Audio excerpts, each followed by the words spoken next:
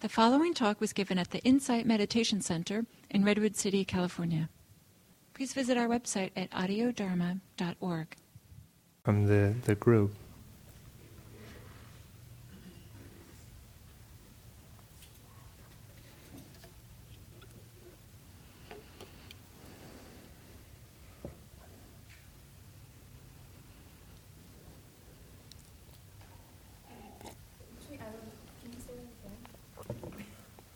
Sure. Yeah, questions about any of the instructions or about meditation practice or what you have in mind or what your interest is in engaging with this topic specifically. Yeah. Oh, okay, I was just wondering about the question. Yeah. Yeah.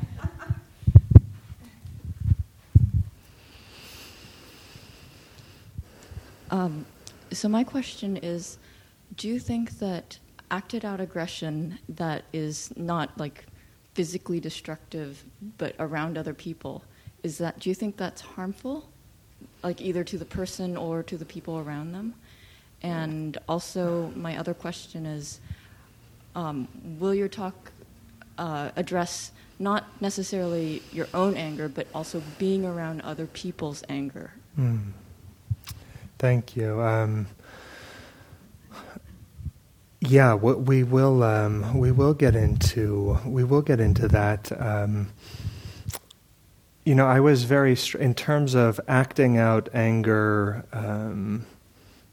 all the manifestations of anger. I was very struck by something that Thich Nhat Hanh once said, which is that we need to be. Normally we think about anger in its most destructive forms, but he says we need to be really careful in doing anything that is actually rehearsing anger, in the sense that there are many different ways in which we might vent or other kind of lower grade levels expressions of anger, and he says he's not on the side of suppression or something like that, and we're, as I'll talk about extensively, we're here to be very open, to not disavow anything that arises in us. But he cautions that when we express anger, we need to be really careful that we're not actually rehearsing it and watering the seeds of aggression. It's a big question, and we'll get into it in some detail. Yeah. I have a lifelong conditioning of when I'm hurt or something like that, I have a knee-jerk reaction of anger. And it's out before I even know it consciously. So I would like some techniques to get that little split second of pause in there so that I can intervene before it's out.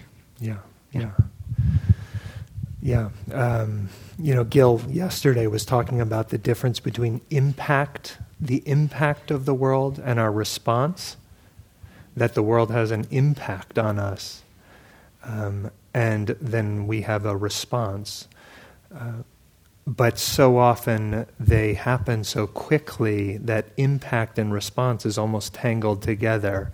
And what you're pointing to is noticing the impact, and I would say taking good care of the impact. That's we'll talk about that. What does it mean to take good care of our anger? That's a question for us.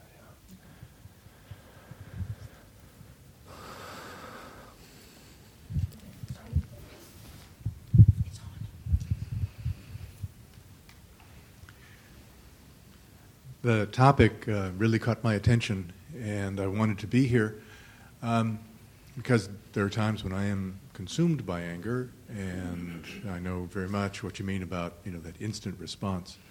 But I have a question about sort of the other side of Thich Nhat Hanh's idea of not rehearsing, which is that sometimes even when I'm not feeling that strong response, I can feel sort of I can feel dark and away from all kinds of response out of sort of not expressing my anger or expressing my anger in a different way, bottling it up. Yeah. I don't release it. Yeah. It's just there, unexpressed. Yeah.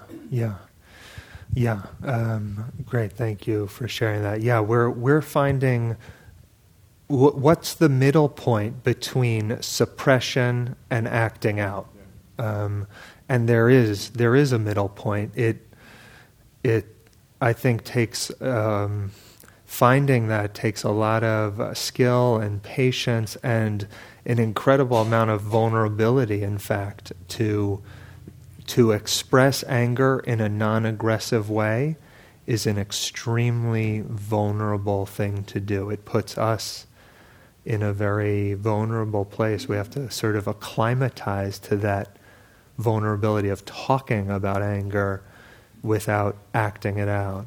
And yeah, we'll talk about that. Thank you. Yeah, one or two more. So I've only been practicing for about a year, and I could swear I'm angrier since I started mindfulness than I was before. It's working. Is that right? Is that what it is? So I was wondering if you could address the particular form of self-anger, because now that I'm becoming more aware and more mindful, I'm seeing how much I've been responsible for where I am versus the stories that I used to tell myself about how I got to where I am. Yeah. And this dismantling is leaving me really exposed, and I'm angry at myself, and I don't want to go forward with this person who I now see that I am. Wow. And so this anger is sort of turning in on myself. And I was wondering if you could talk about what to do with that. Yeah, thank you for sharing that.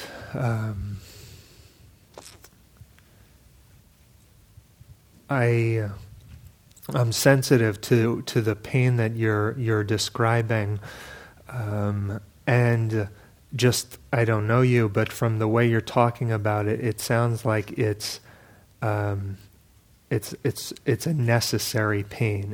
It's not the last word.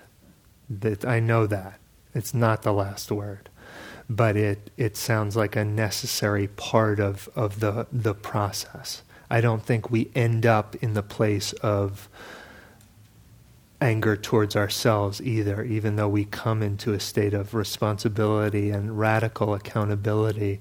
That radical accountability, I think, ultimately is compatible with love and care. So, yeah, I was joking when you said it's working, but it is actually. I think, yeah. Yeah. Okay. One more. Yeah. Is anger genetic, that we inherited from parents or grandparents? Yeah. Thank you. Yeah. I will talk. I'll touch on that tonight. Actually. Yeah. A little bit.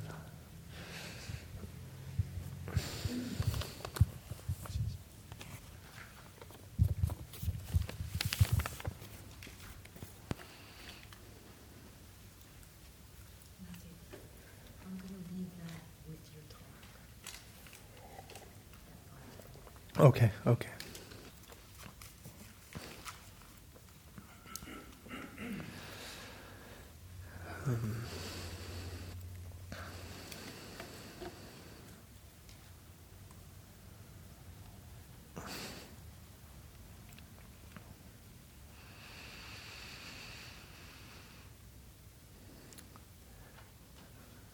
So I don't know if this is your experience, but my experience with Buddhism is that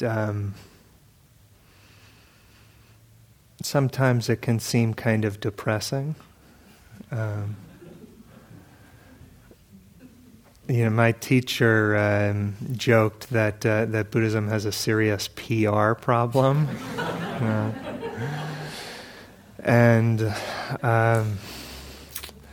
That's true in a sense, and I think it can sound depressing, but only when we hear it out of context, in a way. Only when we hear it with a particular ear. I think it can get heavy if picked up outside of the context of this really core teaching on self and not self. And so I just want to say a word about this because this is very relevant for how we talk about anger, how we relate to it, that if we feel like anger somehow points back to me, is a commentary on who we are in some deep sense, this is really, it's difficult work. It's painful, and I don't think it has to be.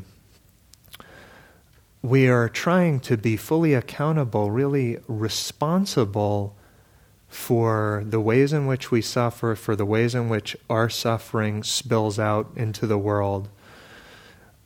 But at the same time holding the teaching that we are not our problems. We are not our problems. And that insight is really a critical one on the path. Otherwise, this path of exploration, of working through, of digesting difficulties, it gets too heavy and it's too personal, and it short circuits our willingness to keep going, to go deeper, to see whatever is present in the heart. And so I wanted to start just with this reminder: we are not our problems. We are responsible for them. We take good care of them. That's our practice. We are not our problems. And you can understand this at many different levels. As we come into that more and more deeply, it will open our hearts. It will open our hearts. So we're talking about anger, and we're talking about the first noble truth, that there is suffering, but we can actually delight in these teachings, I think. One of my teachers said that the first noble truth, if we hear that and it's like a real bummer, we're misunderstanding it. The noble truth, there is suffering. If we hear that and it's depressing, there's something actually we're not getting about it. Because ultimately, this whole path exists for the reduction, elimination of suffering in our own lives and the lives of those around us. So watch the ear with which you hear this stuff. Pay some attention to the ways in which it becomes personal or feels heavy or burdensome, because that's not ultimately the spirit of it.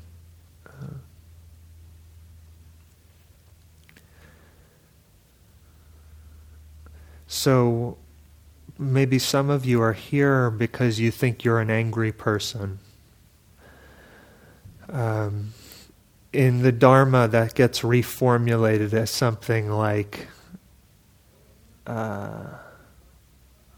anger arises frequently.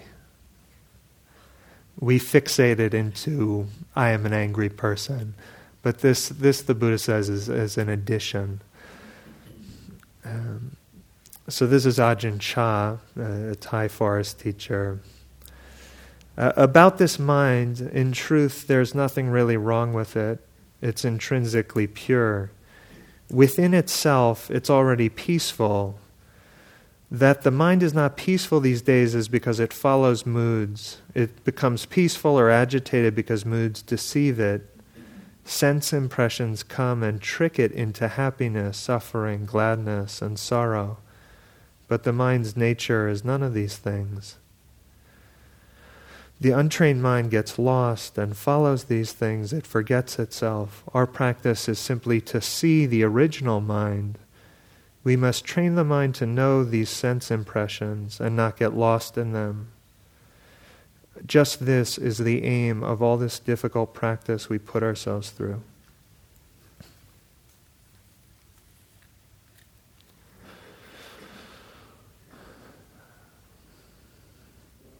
So this experience of anger is very much universal. Very much universal. Developmental psychologists have, studying infants across different cultures. When an infant is obstructed from her or his toy, there's a very universal response, something like anger, right? And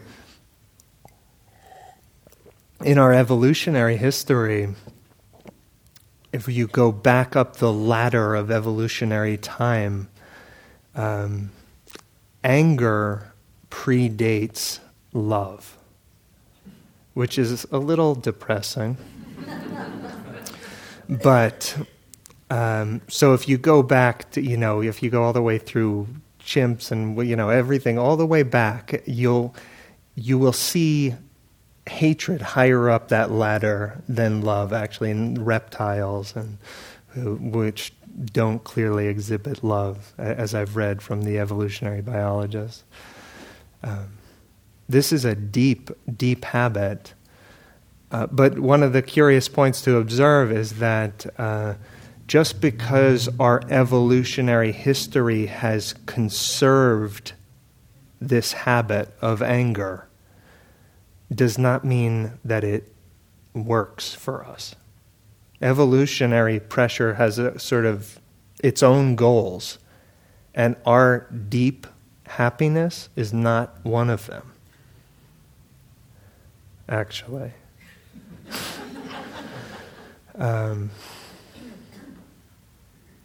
So in many respects, we can say anger is natural. It's natural, and we don't have to blame ourselves for it.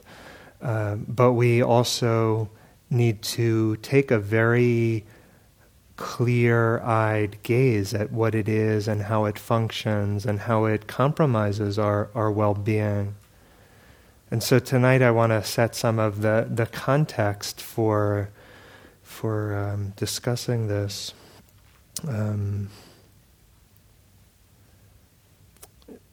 Important to say that anger has its uses, for sure. The Dalai Lama, who's been quite clear about the destructive impacts of anger, and himself has been at the receiving end of the horrors of anger and hatred, acknowledges that there are times perhaps when anger is helpful, skillful. And I think primarily, in my mind, the response to injustice, oppression, the urgency around social change, I think is often militated by some sense of anger or outrage. And that is that can be a helpful starting point. I don't think anger is ever the last word. It's never the last word. But there may be times in which anger can be helpful in motivating some skillful intervention or behavior. We're, of course, not wrong for having the feeling, and these teachings, I think, can be twisted in ways that we get the sense that we're doing something wrong, that anger is arising, or that it means something important about us. And I think for many of us, anger is it's a developmental phase that we need to pass through in a way. We need to come to terms with our own habits of anger, our own objects of anger. I remember in the past I had done, conducted therapy, and there was one client who was really a very hesitant kind of person, really so walked very gingerly in the world, we could say. But she had a lot of anger, actually. And over the course of our time together, which was good, eventually my internship was up and I had to leave and I had to end the treatment prematurely, and she was understandably quite angry. And I remember when we were sort of processing this and saying goodbyes of sorts over a course of a couple weeks, I remember I knew she was angry, but she didn't say it, and then eventually she said, she kind of lashed out a bit and expressed some real anger with me. And I remember feeling so delighted. It was just like I had to conceal the joy that filled me, because I knew that actually this was totally appropriate and an important moment for her, an important a need to express, because she had been so far on the extreme of the suppression side that this feeling it, not leapfrogging over it, not becoming spiritual about anger or something, that actually feeling it and expressing it, had the courage and vulnerability of expressing that in some way, was healing for her.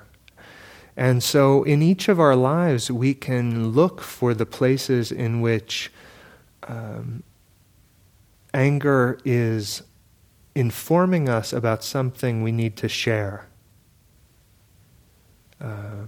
something that needs to be digested, something that needs to be addressed in our past, in our hearts.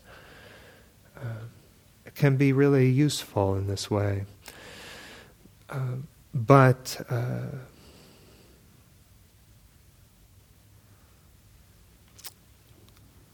anger, as I was saying, is never the last word. It's the starting point. Sometimes if I'm quite frustrated with something, it can be helpful for me to speak about it with somebody, right? To share with somebody close, loved one. And part of what I try to do is speak about it in ways that feel true and real. But I'm also trying to listen to the holes in the logic of my anger. There are always holes in the logic of our anger. The argument that we construct, we have to learn to listen to that in a way, to hear the holes in the logic. Because as I'll be sharing about anger always leaves something out. There's always the seed of delusion in anger. And we need to see this for ourselves and really come to trust that. Because part of the problem of anger is its seductive power when we're angry, we really think we have the clearest vision ever, right? We sort of like all of a sudden feel like we have like some God's eye view of things, and it's just like, this is the seductive power of anger, and we need to at points in our lives just appreciate, like, there is delusion here. That needs to really sink into the bones. There may be some clarity here, but it's mixed up with delusion, and anger is never the last word. So we begin by really establishing anger as a problem, as a spiritual issue worthy of our attention. From the interpersonal in our relationships and families and friendships and colleagues, all the way from that to the international scene, right? In so much of our history is really, we could say, the history of anger and hatred. And I was reading or hearing about Boston today, and so one of the people, performing CPR on one of the women who died, and and I don't think hatred explains all acts of violence of that kind. I don't think it's there. I think there are many factors at play in that kind of violence, but we could say that anger and hatred are almost invariably a part of it. They're there in the most painful periods of our history. They're there. And so from the small sufferings in our own lives to the international historical scale, this needs our love and attention. Shantideva, kind of Tibetan saint, had this classic line about anger. It's in a chapter that on patience, actually. And Shantideva, I'm not. This isn't my tradition, but this one text is quite powerful, and he has a way of putting things very forcefully. And what one commentator, Pema Chodron, said on this book was that she envisioned that Shantideva might be giving himself a little bit of a pep talk because anger might have been an issue for him. So this is what he says. Good works gathered in 1,000 ages, such as deeds of generosity or offerings to the blissful ones, a single flash of anger shatters them. No evil is there similar to anger, no austerity to be compared with patience. Steep yourself, therefore, in patience in all ways, urgently and with zeal.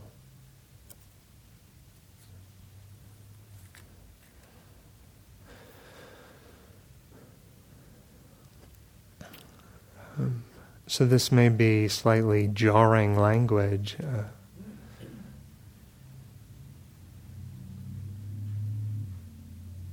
Something that does resonate with me is that the way that our expressions of anger do kind of erode trust in relationships. That I want to provide a sense of safety and security to the people I'm with, the people that I care for and love.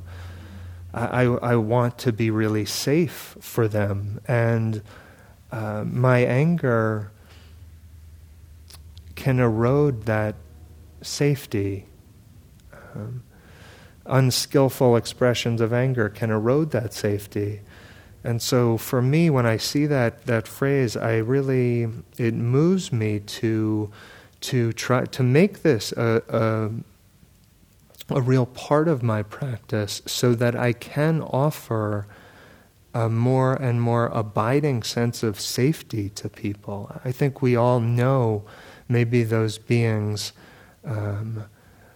where there's a sense of this person really does not want to do harm, does not want to harm me, and the kind of ease that we can find in the presence of people like that, quite powerful.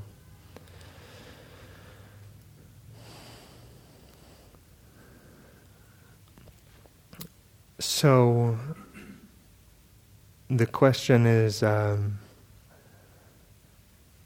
who's going to do this work? Who's going to take some stand against the destructive impacts of anger? I think we're in a good position to do that as practitioners. We're in a good position.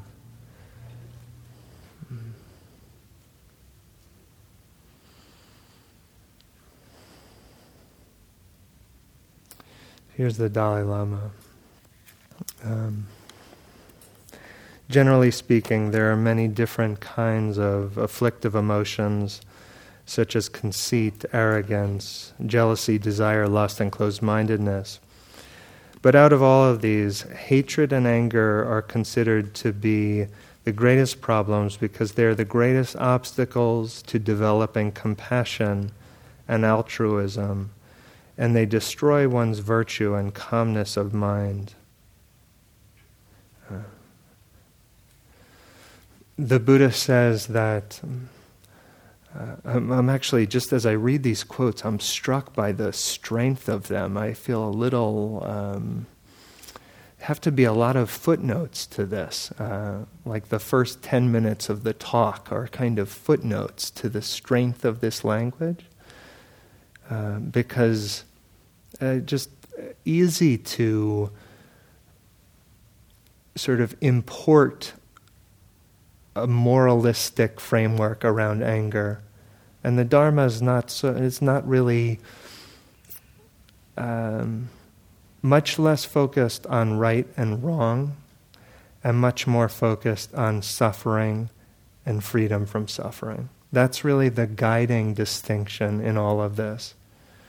So just be mindful of the ways in which your mind hears these teachings, picking them up as, grading ourselves or, checking ourselves off as this or that. The distinction that ultimately guides us is between suffering and freedom from suffering. The Buddha, an angry person is as if blind, conquered by anger. One is in a mass of darkness. And even goes so far as to say, Buddha, what is the one thing whose killing you approve? That's not really Buddha-type language. What do you approve of killing, right? We all know the first precept of not doing harm, of not killing. What's the one thing whose killing you approve? And as the sutta, the story goes, the Buddha says, anger is the one thing whose killing I approve, with its honeyed tip and poisoned root. With its honeyed tip and poisoned root.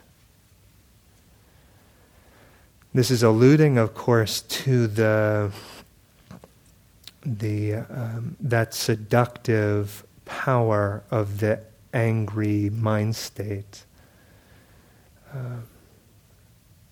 And for each of us, we can actually explore directly, like, what is it like to be angry? What is it actually like? The Dharma always starts with simple, direct knowing.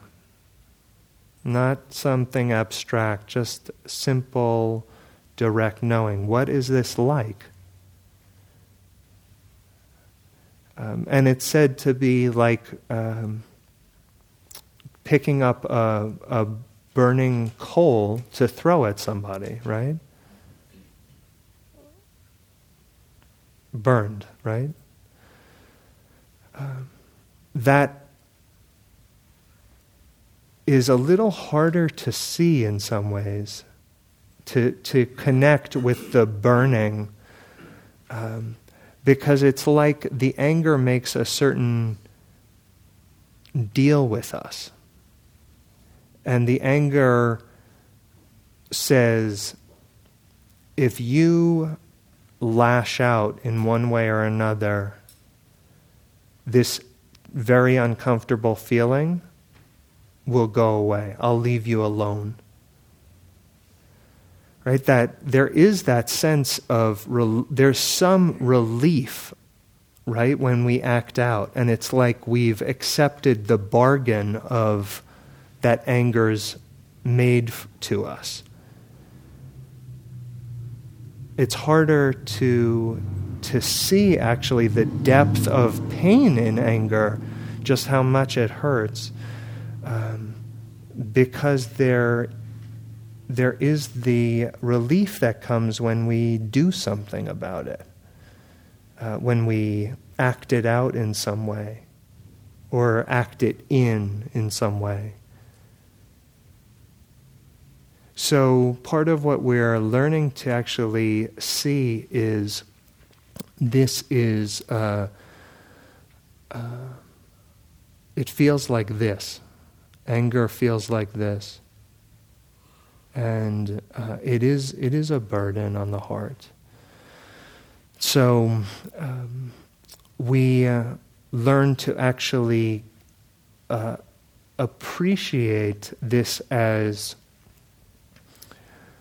not so much about the object out there, but part of this move towards radical accountability is appreciating that there may be something justifiably wrong out there that elicited the anger initially, but that it's always a dynamic between something happening and the seeds of anger within, we could say.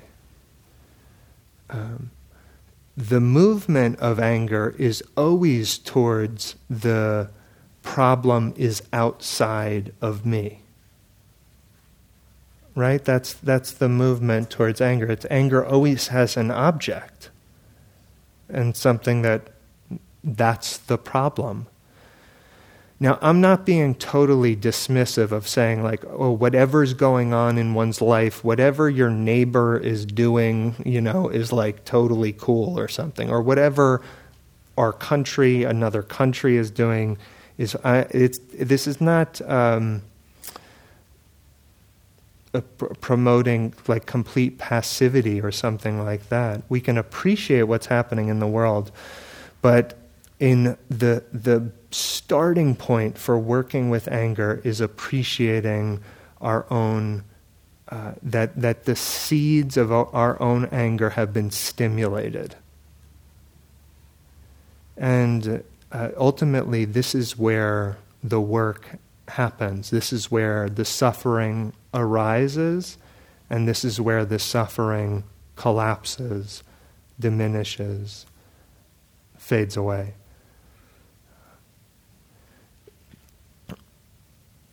So in the coming weeks, we'll do look at anger and strategies for dealing with it in a number of different ways. one for next week, what we'll spend time doing is breaking anger into its component parts. So, the Buddha was such just a kind of a genius, because experience in itself is very bewildering and very intense. And if you just ask somebody on the street, what is experience? They would think you were crazy, or certainly not know how to answer that, right? Like, what is it like to be human? I know I would not have, I don't know what I would have said before I started practicing.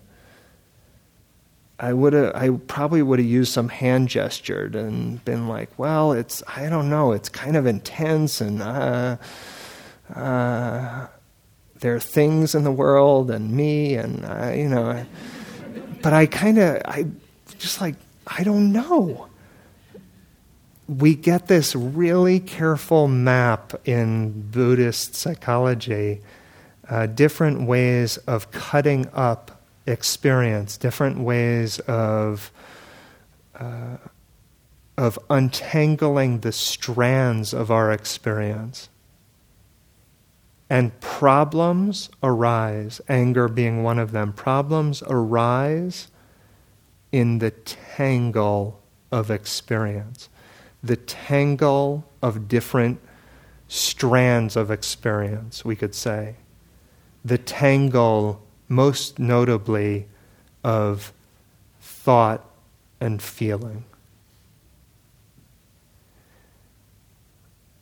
That when these get tangled together, we can get overwhelmed, and they play off one another, ping-ponging back and forth. Thought, feeling, reinforcing each other, and building to a kind of crescendo where we feel we need to do something. This happens very quickly when we're in a rage. We're learning to actually begin to untangle the strands of experience. And next week, for the meditation practice, I'll make some distinctions between mental images, internal talk, and emotional type body sensations, which as three come together and tangle to create the urgency behind anger. So we'll practice this on our meditation seats, and then these are skills that generalize for how we relate to anger in our lives generally, and I would say all intense experience becomes much more manageable when we actually can get clear and mindful on the different components of data that create experience. So we'll do this, and we'll spend some time reflecting on these natural qualities of the heart that are thought to be kind of antidotes to the anger. What that quote from Ajahn Chah was alluding to, perhaps, is what's in the heart when we stop manipulating experience. What's left when we really try to, when we really leave life alone?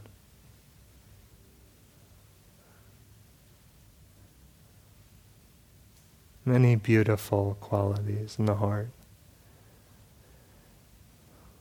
And last, we'll look at the ways in which our fixation on who we are, the ways in which our identity makes us more and more vulnerable to anger. The ways in which how we guard and monitor our sense of self mobilizes anger, because the world is an ego threat, right? It's ego threatening, right? And so if we feel like there's someone in here that needs that we need to guard, some image of self that needs to be guarded, it leads to anger. So, some of the themes for the next couple weeks, and perhaps for this week, bring some mindfulness to the experience of anger. Everything from minor irritation to really intense feeling. Treat it in as a part of practice, in an open-hearted way, with the same curiosity we bring to the breath, the same care we bring to a child who's suffering.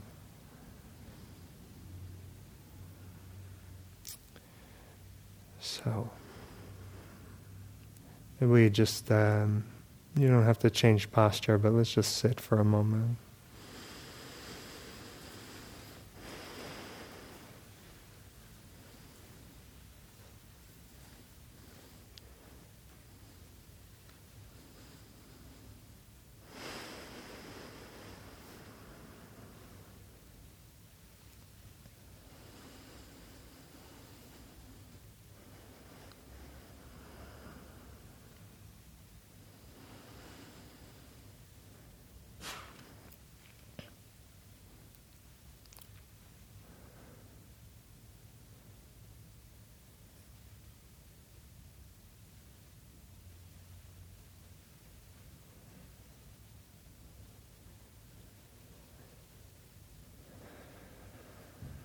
Whatever goodness is in the room here tonight together, may this goodness remind each of you of your own goodness.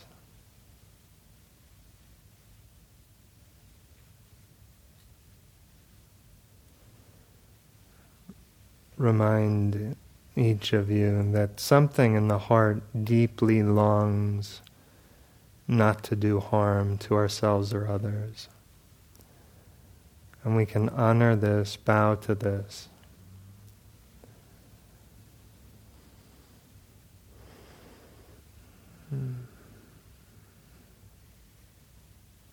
May our goodness be of benefit for all that we encounter. May whatever ease and freedom and joy and peace that is ours, may this spread into the lives of all we touch.